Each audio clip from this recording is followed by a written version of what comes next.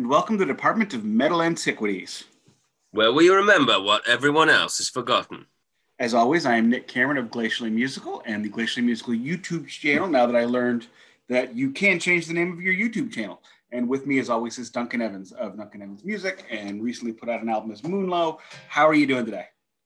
Hey. I'm all right. It's been a kind of miserable day, but I've been out for a walk, for a social distance walk with a couple of other people to some nice scenery in the Yorkshire Dales, which is a beautiful part of the country nearby. So that's been all right. And yeah, everything's good, really. Glad to hear it. Before we get going too much farther, wanted to throw something in. Some podcasts say what they do. So, as Duncan says always, we remember what everyone else has forgotten. The goal of this podcast is to find the albums by your favorite bands and favorite artists that you've never heard of and teach you about them. So that is what we are doing today. We are now going to also shout out to, of course, the Dumb and Dumbest podcast featuring friend Curtis Dewar and Matt Bacon and Keefe of Ghost Cult, whose last name I cannot pronounce. Shackles. And Darren at the Fourth Line Voice podcast. If you are into hockey fighting, or even just the history of minor league hockey, which is this shrouded den of secrecy, it is a great way to learn more about it. And I have been listening back to our podcast to see how we sound, and I have felt like lately I have sounded like I needed a drink of water. So instead of a soda, I'm drinking water today. There you go. If it works, it works. And I've got some turmeric tea here. Yeah. Which is one of my daily rituals, is a cup of turmeric tea. I missed that, Nick. Sorry. Oh, our good friend Curtis keeps telling me I need to start drinking turmeric tea. Yeah, he recommended it to me, and a couple of other people did as well. So I tried it. Yeah, apparently it has anti-inflammatory properties, and I have to say, since I started drinking it, my aches and pains that I have, various not particularly bad issues, but various issues that I see a chiropractor for and things like that, with my back and stuff, they've improved. Now, I mean, it may be a coincidence, but they've definitely improved significantly to coincide with me drinking the turmeric tea. So who knows? And I quite like it, so it's fine. All right. Curtis has never told me about an anti-inflammatory property of this stuff. One, do you have like joint pain, like knee pain? Because I do. I have serious knee pain, which is actually so bad we're considering moving into a smaller house. Oh, wow. Well, yes, Google it. Yeah, anti-inflammatory properties of turmeric are big. Yeah, for me, it's not so much the knee. I do get occasional knee pain. For me, it's like my hands from guitar playing. There's a few issues there. And it's my back. So it's really my hands and my back. But sometimes it can kind of go a bit wrong, and I'll go through a bad patch where it's sort of everywhere, and it's like my neck, my shoulder, my back, my hands, my arms, because it's all connected. The chiropractor is great for that stuff as well. Don't know about for knees, probably, but yeah, but the turmeric seems anecdotally to help with that. Certainly, a lot of people recommend it, and it's definitely got anti-inflammatory properties. So I'd give it a go. I think you can't really go wrong. Is it actually tea, or is it an herbal tea? No, it is literally a teaspoonful of ground turmeric with boiling water. There are different variations. You can add ginger. Some people say that makes it even better, I think, for anti-inflammatory issues or properties. And people add pepper. I think there's a version of it called golden milk, which is like with soya milk or some kind of vegan milk and sugar and things. So there's all sorts of variations, but I quite like the flavor as it is. So I just have it with boiling water. There's a gunky bit in the bottom. It doesn't really fully dissolve into the water. It's sort of a suspension. So what you have to do is when you're about to get to the bottom part of the cup, you have to stir it round, and otherwise you end up with what looks like sort of, I don't know, what looks like quicksand basically in the bottom. So there you go. The residue of really, really old English beer. Yeah, yeah, basically, yeah, But anyway, exactly. thank you for that. I also want to say thank you for introducing me to the Mighty Boosh. In the Oh yes, between the times we have spoken, because we took a week off, I actually watched all three. It's three series of the Mighty Boosh, mm, and mm. I saw little bits of it back in the day when it was newish on a channel called Adults on the Cartoon Network. They have an adult programming block every night. It was on that. It was on Adult Swim, and I Yeah, we have. I think it's our Channel 4 over here has a segment where they play all the Adult Swim stuff. So yeah, I know that. Yeah, Rick and Morty and all that. oh yeah, and I hated that show back then, but now older and it's at that time. I mean, I like English humor. I always have, but it's older things: Monty Python, Red Dwarf, Faulty, Yeah, And then since then, I got into Simon Pegg, Nick Frost, which that show yeah, very much to me surrealist version of what those two guys do. And it also yeah, 6 or 7 episodes to notice that basically the whole cast is 4 people, yeah. Totally. which is That's it. pretty amazing. But Yes. obviously, we are here to talk about, since we are now on the English train, we're here to talk Mm, about Def Leppard. mhm. And this is an album that, and I'm not the biggest Def Leppard fan in the world, but I was a pretty big enthusiast at a young age during the Pyromania days and a little bit into Hysteria. Mm, But this is after that. This is their 6th album released in 1996. So yes. think about it's almost 20 years after they formed, and this is only their 6th album. Yeah. Like, Yeah. So that's not that prolific. Excuse me. Yeah. So look, so you said you're not the biggest fan in the world. I mean, yeah, look, I'm not a massive Def Leppard fan. I'm gonna be honest. I like the first. Obviously I know the classics. I don't I'll be absolutely honest, I don't think I've probably sat down and listened to a whole Def Leppard album. I mean, I know the classics. Like I say, I'm just looking now at the Pyromania track list, and yeah, I know quite a few of those tracks. Seen some documentaries where they've been featured and things like that, but they're not really for me. They're a bit too poppy for me. But anyway, so I'm coming at it from very, very much the perspective of an outsider. I'm not. I don't really consider myself to be part of the Def Leppard world, if you want to call it that. Because the loss of the Rick Allen's loss of an arm, the drummer, Rick Allen, Yeah, Savage is the bass player. Rick, when he lost his arm, the band changed yeah, dramatically because he was a John Bonham, Keith Moon style heavy hit drummer, and then all of a sudden, and more power to him, all props, no complaints. He worked at creating a new system where he could keep going and being the literal drummer. I just, hmm I don't like it. So when you say they're poppy, yes, they got their next album, Hysteria, which took 5 years to record because during wow, that was the accident. It took 5 years to yes, record that one, and it was extraordinarily poppy. yes, Then the album after that was Adrenalize, which was even poppier. And yeah. then, is that right? So it's, Yeah, that's exactly right. I'm just looking now. And then Slang is the one after that. yeah, Slang. So yeah, and Slang was, and that was 4 years after Adrenalize. Yeah, Their first yeah, 3 albums in like 2 years, and then after yes. that, everything was long periods of time. Yes, absolutely. Well, it's interesting and notable that you've just mentioned the drummer Rick Allen.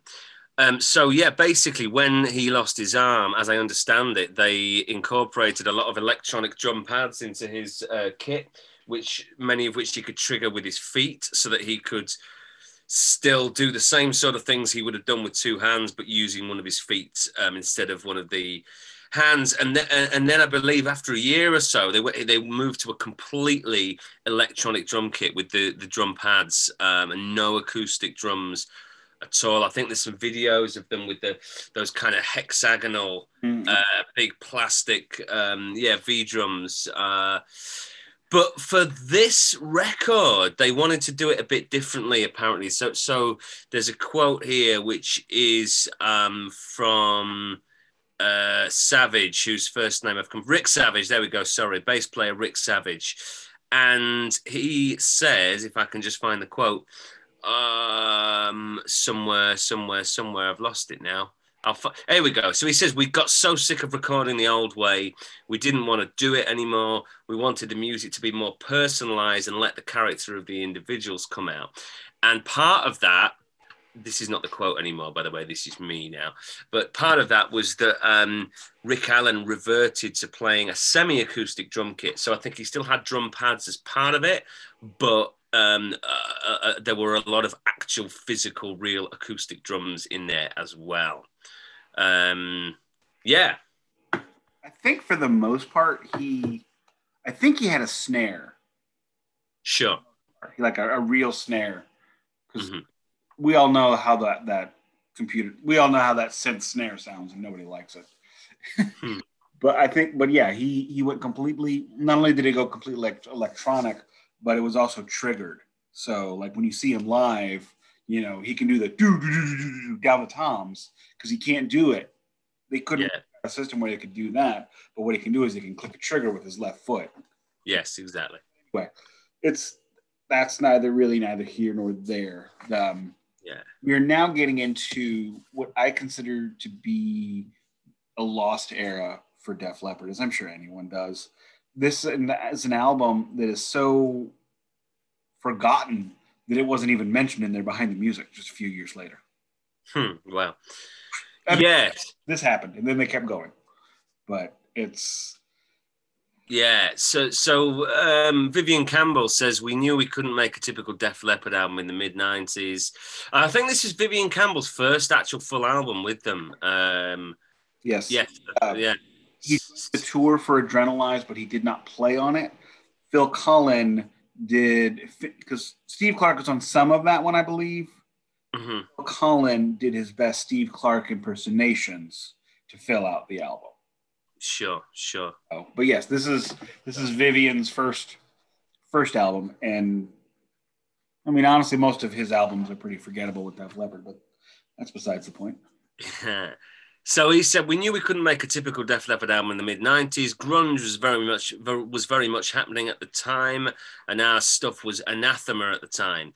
And then he actually says that he thinks they could have actually gone a bit more classic Def Leppard with this album, but they decided to go they decided to keep it raw, as he says. Which, yeah, okay, that's one take on it. I mean, I suppose perhaps it's rawer than a lot of the 80s Def Leppard stuff. I mean, I wouldn't describe it as a raw album myself. But anyway. Left it raw, and I'm like, what song? I missed that. Yeah. And he says things like, oh, no backing vocals. And it's like, well, hang on, it's full of backing vocals. It's full of harmony vocals. It doesn't have that giant Def Leppard chorus, though. Yeah, I guess that's what he's referring to. It's that really, really big Def Leppard sing-along chorus, I suppose. That's not there. It doesn't feel... I'll give him it. It's a little looser than a standard Def Leppard album, but that's because Mutt, God love him, worked them like dogs until everything was perfection. Yeah. You know, it's the same with Metallica. They would play a song until it was 100% perfect, and that's what Def Leppard did, and which is why it took them so long to make albums. But it doesn't feel that way. It definitely. It's important to mention, as you did, this is 1996, and we are at what I would consider to be the tail end of the original grunge era. This comes... Oh, for sure. I mean, we've got to remember that grunge actually started in the late 80s. but I guess it didn't become. I guess grunge became mainstream in like the early '90s with when Nirvana with Nevermind knocked knocked Use Your Illusion by Guns N' Roses off the #1 spot in the album charts. I guess that was the moment when grunge became mainstream. And was that 92 or 93? Yeah, there we go. So yeah, I mean, absolutely. I mean, by 96, we were already starting to really get into the very, very, very early stages of the whole new metal thing that followed. But I guess the big guys took a little while to catch up, the big 80s rockers. Yeah, and one of the things that we have mentioned and will probably continue to mention forever, especially considering the stuff I know what we have on our list to cover, the 80s were a very strange time for the 70s icons. Yeah. 90s were a strange time for the 80s icons. Yeah. Love Def Leppard or hate Def Leppard, they are an iconic band from a movement. They are, for sure. They glam metal, hair metal, whatever term you want to call it. Happy metal, as Ozzy Osbourne referred to it once. They were, on the vanguard of that movement. And Joe Elliott hates that because he felt, Led Zeppelin wasn't part of a movement. They're just Led Zeppelin. Well, Led Zeppelin. But so now you've got them, and as we discussed Kiss's Carnival of Souls a couple of weeks ago, it's the same kind of thing. You've got this band that has always been a pop band trying to remain popular. So they made some changes. Yeah, absolutely. And I think we're ready to go into the track by track, but before that, I want to say the sponsored segment for Doer PR, if you were looking for some public relations specialist who is going to work hard for you, do his best to get you coverage, who has great relationships with journalists, Curtis Doer at doerpr.com is where to go. Yeah, for sure. And I've used Curtis for my album as Moonlow. Excuse me. And he did a fantastic job getting me lots of interviews and reviews and all sorts of stuff like that. So highly recommended. Now, I'm going to ask you, and I should have mentioned this before we started, my stream of this was weird. So I don't know 100% that I heard all the songs, and I don't know that I heard them in order. Okay. Not that I think that matters based on the source material, but if you could start on each one and name the track, we'll go that way. Yeah, there was a deluxe edition released in 2014, and my stream was the deluxe edition with all 30 tracks just crammed together. So there's like an extra few tracks on disc 1, then there's a whole disc 2. So it's the first 11 tracks of the actual album, the original album, and everything else after that was superfluous. But I don't know if that's the same one that you had or not. That's not the one. I couldn't find one that was just like a blob like that. I had to go through a playlist, and I know some of it was missing, and I know some of it was... Okay. I thought I'd be able to find, but I couldn't, so... When you are ready, go ahead. Okay, well, I'll read the tracks out. That's cool.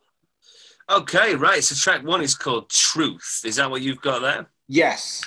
That one seems sludgy, slower than what I expected for Def Leppard, plodding, and this is going to be a common refrain for me on this one, is it's a very different kind of song than what I expect or want from Def Leppard.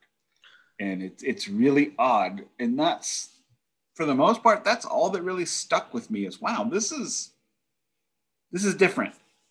Yeah. For me, this was the most un-Def Leppard. Well, there might be one other, but this was one of the most un-Def Leppard songs on there. I've actually written, it sounds nothing like Def Leppard. Like, I wouldn't have guessed this was Def Leppard. So in the chorus, there's that vocal hook that has distortion all over it. It's almost a bit industrial sounding. Very 90s, very alternative rock.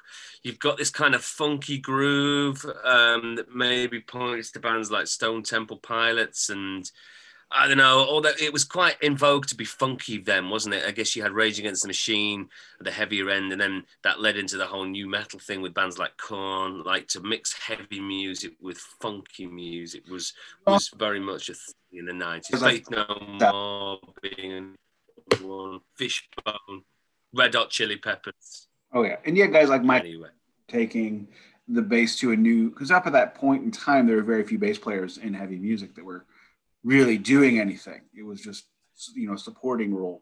And you got Mike Inez out there, and I want to say the guy from Skid Row was actually pretty good at that too. But yeah.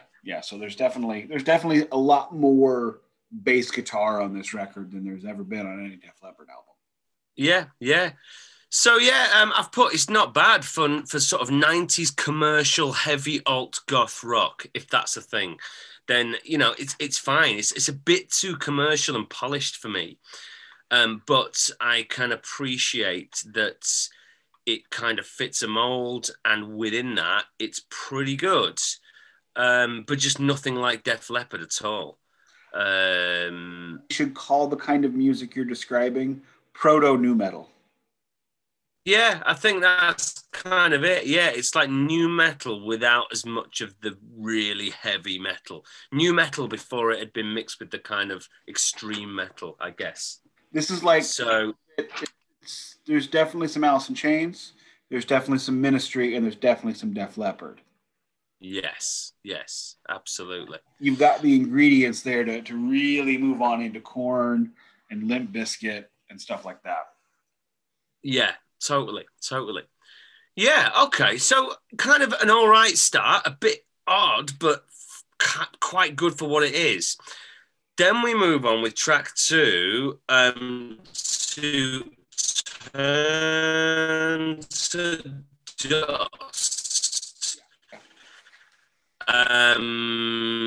So I don't know if you had this one as well. Yeah, same. Cool. Do you want to go on this one?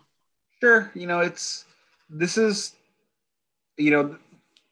This song is definitely going in the exact same vein, following the same path as the previous one.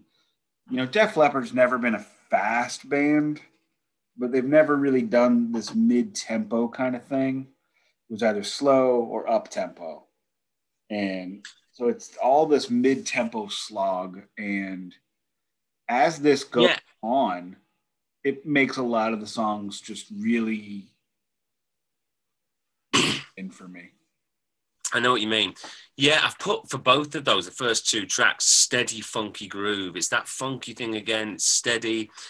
I've put so this one started with some Indian Eastern type of sound. I think you've got an instrument called the sarangi, which is a bit like a violin. It's a bowed instrument. It sounds kind of cool. Very on Def Leppard. But then by the time we get to the chorus, I thought actually it did sound a bit more like Def Leppard. It kind of sounded like Sgt. Pepper era Beatles, where they went a bit Eastern, combined with 90s rock, combined with Def Leppard. Is it just me, or is it every metal band of any stripe and rock bands to a point too, when they run out of ideas, they start dipping into the sitar? Yeah, I mean, it can be. It can be. Of course.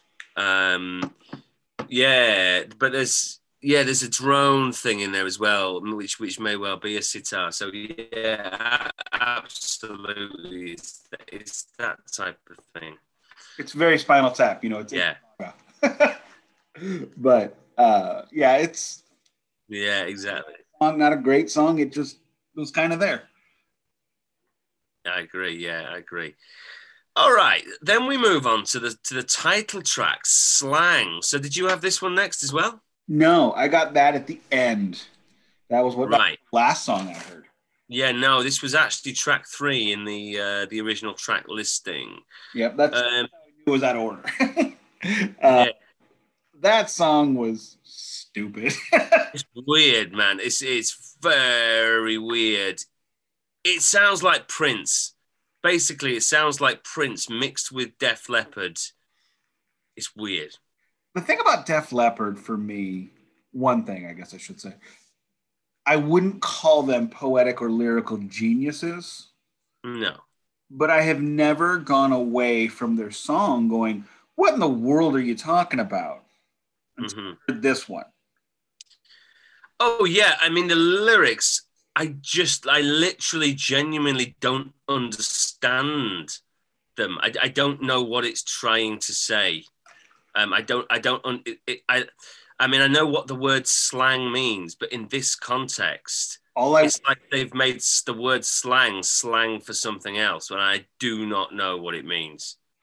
Genuinely. idea because it's Def Leppard, but they also have that I'm not gonna, get into specifically due to the 9-year-old sitting next to me. Um, Yes. Maybe that's where they were going, classic Def Leppard stuff, but it makes no sense. It just It really doesn't. Yeah, slang with me. I mean, what does that mean? We just like use words that, like slang words. Like, I don't know, what's a slang? I can't think of any slang words now. But yeah, I just don't understand it. Yeah. everything for them is Smurf this, Smurf that.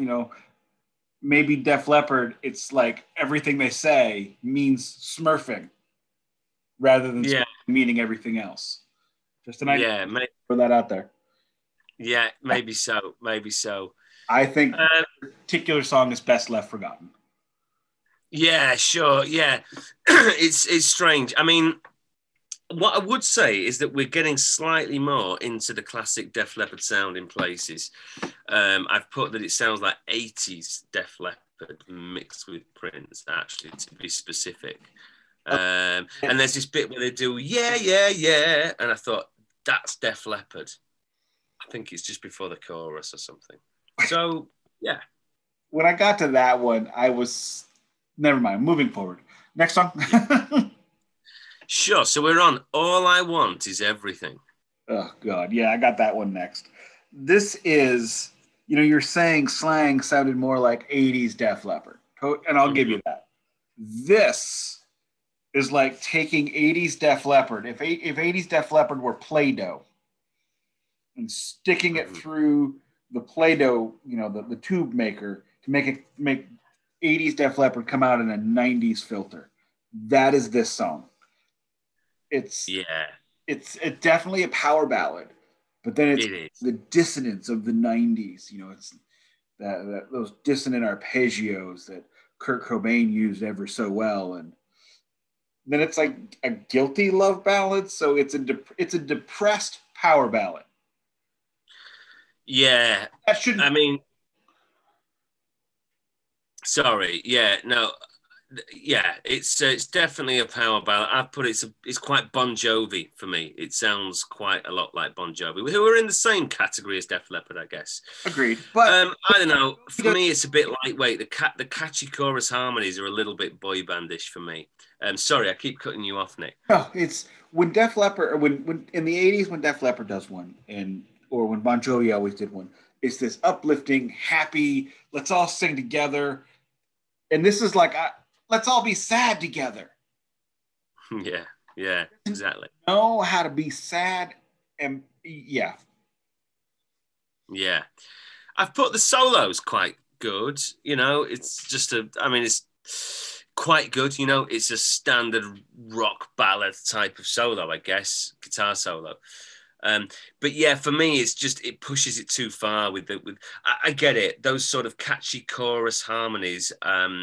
Probably were what you needed to do to sell records in the 90s if you wanted to be commercial.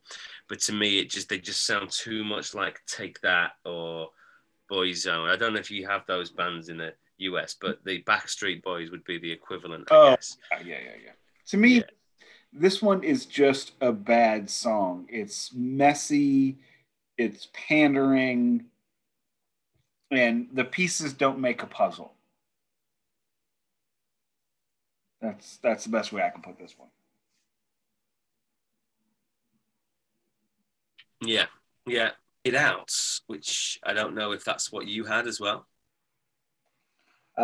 What's next? Work It Out. Work It Out. I don't have any notes on that one. Okay, well, that's a shame in a way because actually I thought this was the best track on the album. It's a bit prog rock. Sorry, Nick, I missed that.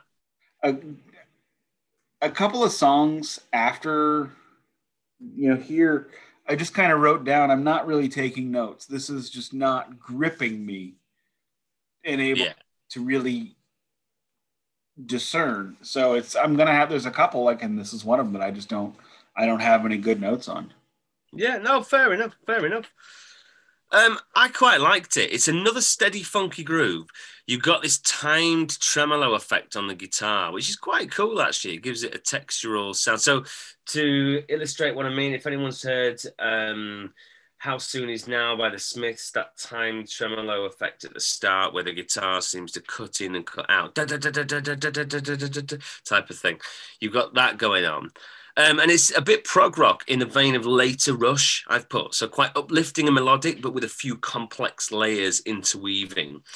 So yeah, it is quite poppy, but I've put that it's a good song and it just has that little bit of complexity and of I don't know, prog rock credibility that just elevates it past the level of just trying to be a catchy pop song. So I liked that one. I have no memory of it. Yeah, fair enough. We'll move on. We'll move on. So track 6 is Breathe a Sigh. Did you have that one? No, I don't have that one either. Okay. So that's another ballad. It's yeah, there's some good bluesy guitar licks. I think I started to do the same thing as you on some of the tracks. I didn't take too many notes on this. You've got like classic ballad production. So you've got all the tropes, like you've got that finger click sound, but the really processed kind of reverbed, multi-person layered finger click sound instead of a snare or as well as the snare. Lots of harmony vocals. It's just a ballad. I wouldn't even quite say it's a rock ballad. It's kind of just a pop ballad. It's okay. It's not for me, really. It's hysterical to me, and this has nothing to do with Def Leppard, but it's hysterical to me that there's this finger snap sound that you just described, and I'm sure everybody listening to this knows exactly what you're talking about, and the fact that they had to make this sound. And I think it's only been made one time. It was made like in 1978, and it's like gold Yeah. has used that sound, and it just cracks me up, this overprocessed, crazy snapping finger sound that we've all heard so many times. And I don't think anybody likes it ever. I cannot think of a song where I heard that went, yeah, it's good. But sorry. Yeah, no, I think that's right. I think it works for very commercial music. You know what? I think the people that probably like it are probably not the people that would analyze it enough to even know it was there, if that makes sense. I think it works well on kind of music for people that aren't really that into music, Yeah, music, not love it. Yeah. But, fine, each to their own. So then number 7 is Deliver Me. Did you have this one? Yes, this one to me, it's, as I mentioned previously, and I apologize for the redundancy, and I'm trying to come up with new ways of saying all these songs sound the same to me. And all these songs are Def Leppard trying to fit into something that doesn't work for them.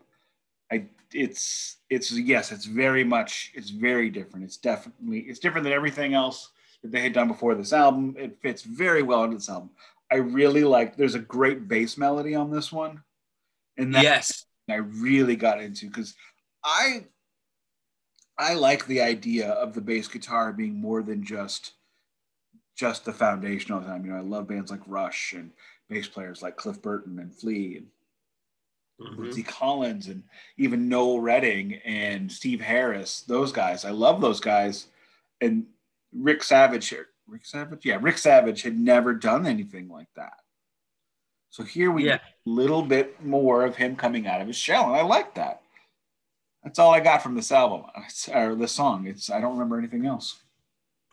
Yeah, so it starts off kind of dark balladish, but then it goes a bit more classic metal in the chorus. So this was definitely, I would describe this as metal.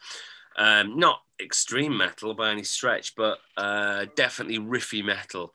Yeah, again, steady driving groove. There's some psychedelic guitar effects would make it a bit 90s. There was that whole 90s thing. I don't know. I guess bands like Soundgarden with Black Hole Sun, just borrowing from that psychedelic sort of production from the 60s, but updating it. There was quite a bit of that sort of what do you want to call it, neo flower power stuff going on in the 90s, which they seem to be just borrowing from here. I also noticed, just it made me laugh, and I had to look the lyric up. There's this lyric, taste the ice on your breath. But the way they sing it, taste the ice on your breath, you know, they don't sing it quite like that, but basically it sounds like, I know you've got your 9-year-old next to you, but anyway, it sounds like taste the something else on your breath, and it just made me laugh. And yeah, I had to Google the lyric because I didn't know what it was saying apart from the humorous version of that. So there we are. The thing about this album, there's a lot of songs like, you know, there's a track, Blood Runs Cold, Deliver Me, Gift of Flesh. And yeah, you know, you look at these, I look at these titles, and it makes me think that Def Leppard was the band I thought they were when I was 8. Rock of Ages, like, oh, so metal, and you get a little older, you're like, not really. And so then, they've got these really metal titles, and they don't know what to do with them once they get there. Yeah, absolutely. Yeah, I think that's right. Okay. Let's move on. So we've got track 8, Gift of Flesh. So did you have this one? Yes. Okay. This one starts, it's like a big bang of Def Leppard, just a Def Leppard exultation all over everything, and then, oh crap, this is grunge, and they gotta pull it back.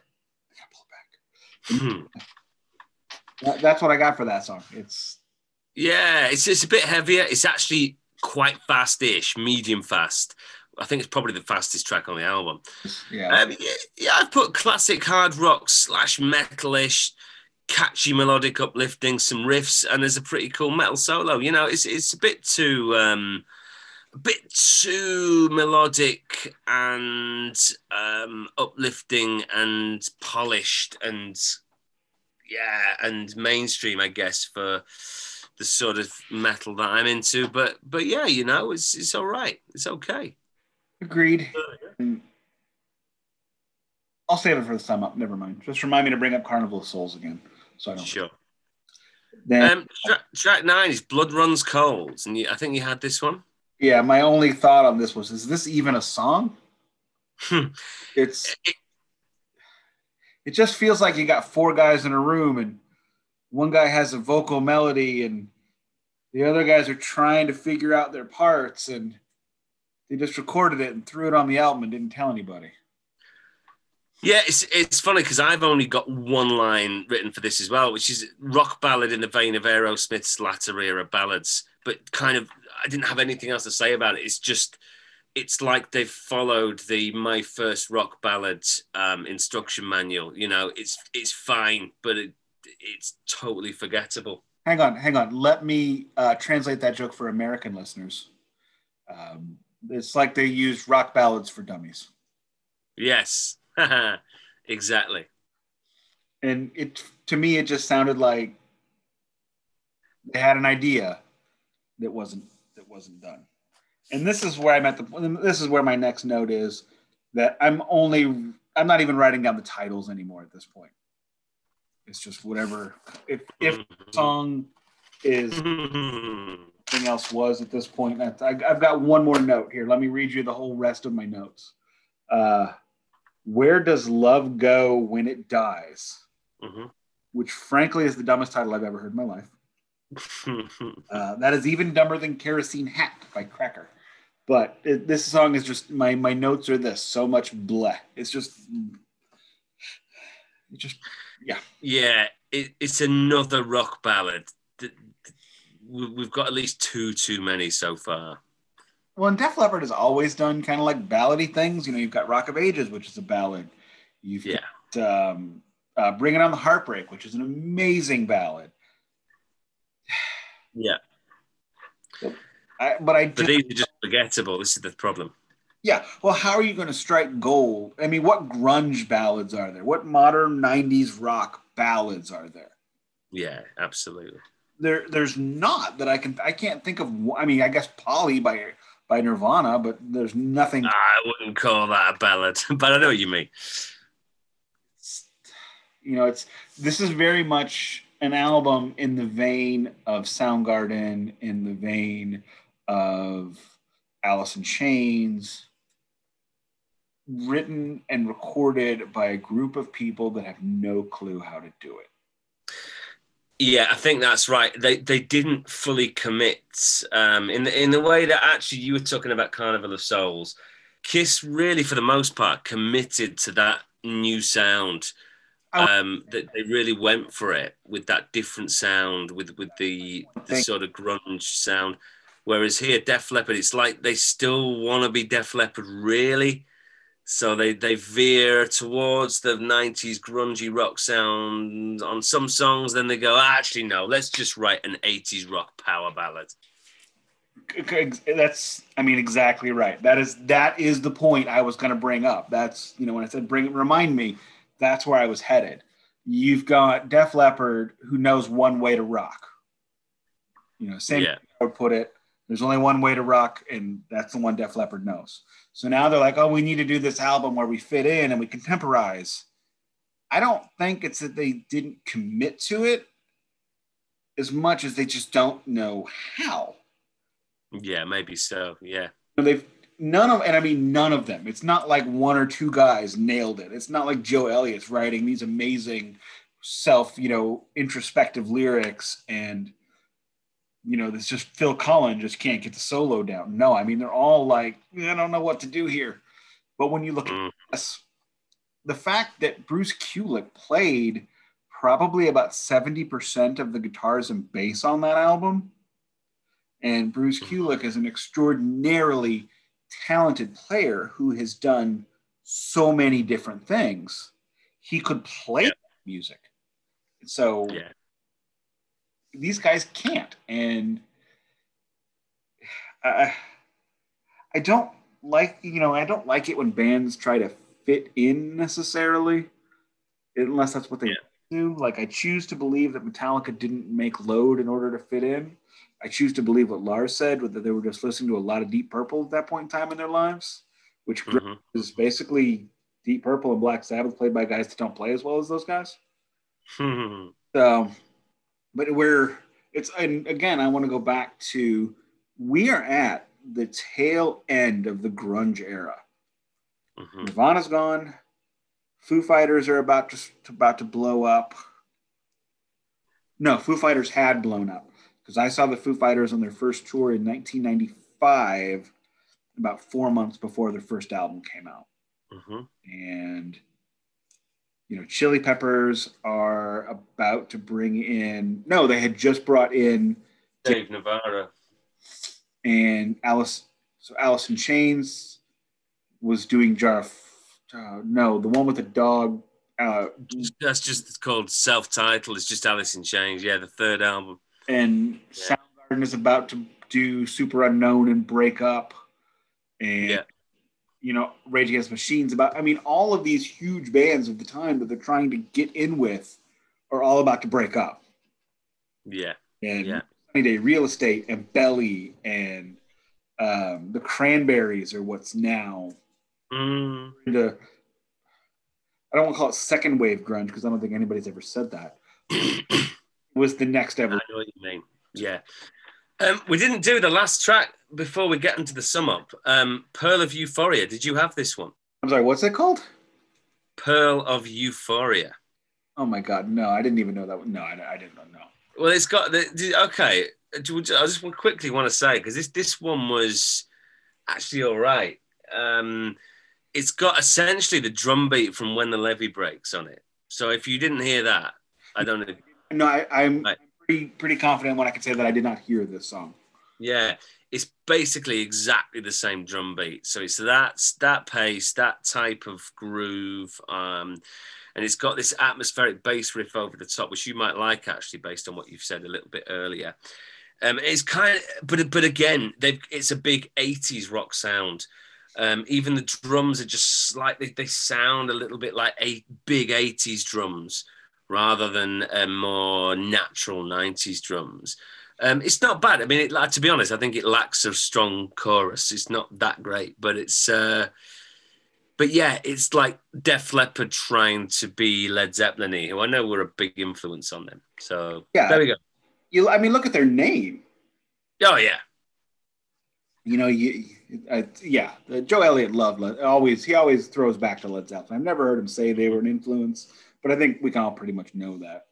And but this album, I mean, the best way for me to sum this one up is they were trying they were like the college guy at a high school party, and it just didn't work. And there's yeah.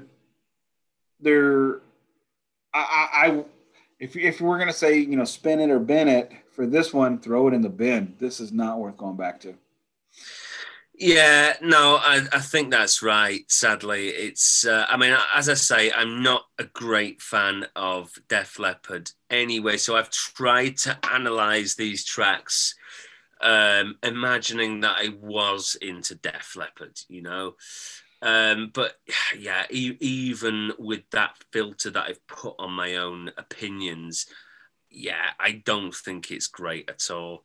There's perhaps I would say check out that track that I've now completely forgotten the name of, but I'll just bring up.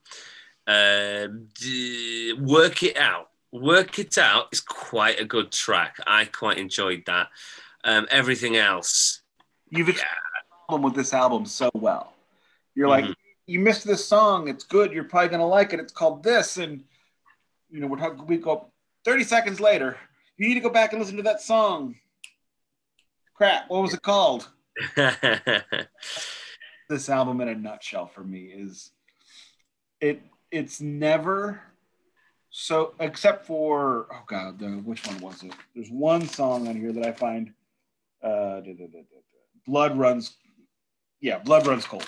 Blood runs cold is the only song on this album that is just absolute crap for me. It was awful, but everything else, it just never rises. It never rises to anything that needs to be heard, and it never lowers to anything where you want to go, oh, taste this, it's terrible. Yeah, The band absolutely. that lost their way. And I remember reading an interview with Phil Collin and Vivian Campbell in Guitar World when they were doing the press tour for this album. And they talked about how it was stripped down and it was raw. And, the quote I remember is Phil Collins says, "I'm glad it's not the 80s and you don't have to do the Olympics on the guitar every song anymore." Okay. Well, yeah, that's true, but that's who you are. Yeah, And yeah, when a band, this is like somebody switching teams in the middle of a game. You're yeah, getting your butts handed to you, and then you change jerseys with somebody over there on the other side. And if you do that, the other side is not going to accept you with open arms. When grunge exploded, it made bands like Def Leppard look silly. yeah.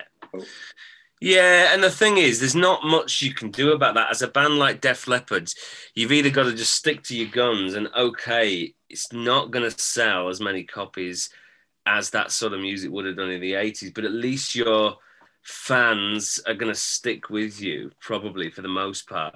Or you can try and copy what's going on at the time. But I mean, if you're a fan of grunge and you've been told that Def Leppard are the enemy, they're these old rock dinosaurs, then them trying to make a grunge album is not going to make you a fan of them. You're just going to probably have even less respect for them because now. So yeah, I don't think it's a recipe for people respecting you as having integrity, Agreed. basically. So You're gonna there we are. get a hit. I mean, but then again, it's like they didn't even quite do it anyway. They kind of stuck with their own sound for a lot of this anyway. I don't know.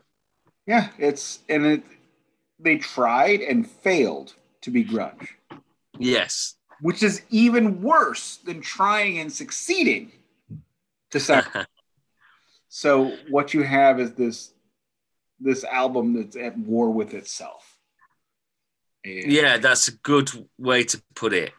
In a way that, as you've said, and I know I'm stealing your point ever so slightly here, but with Kiss Carnival of Souls, it's like as an album in and of itself, it works.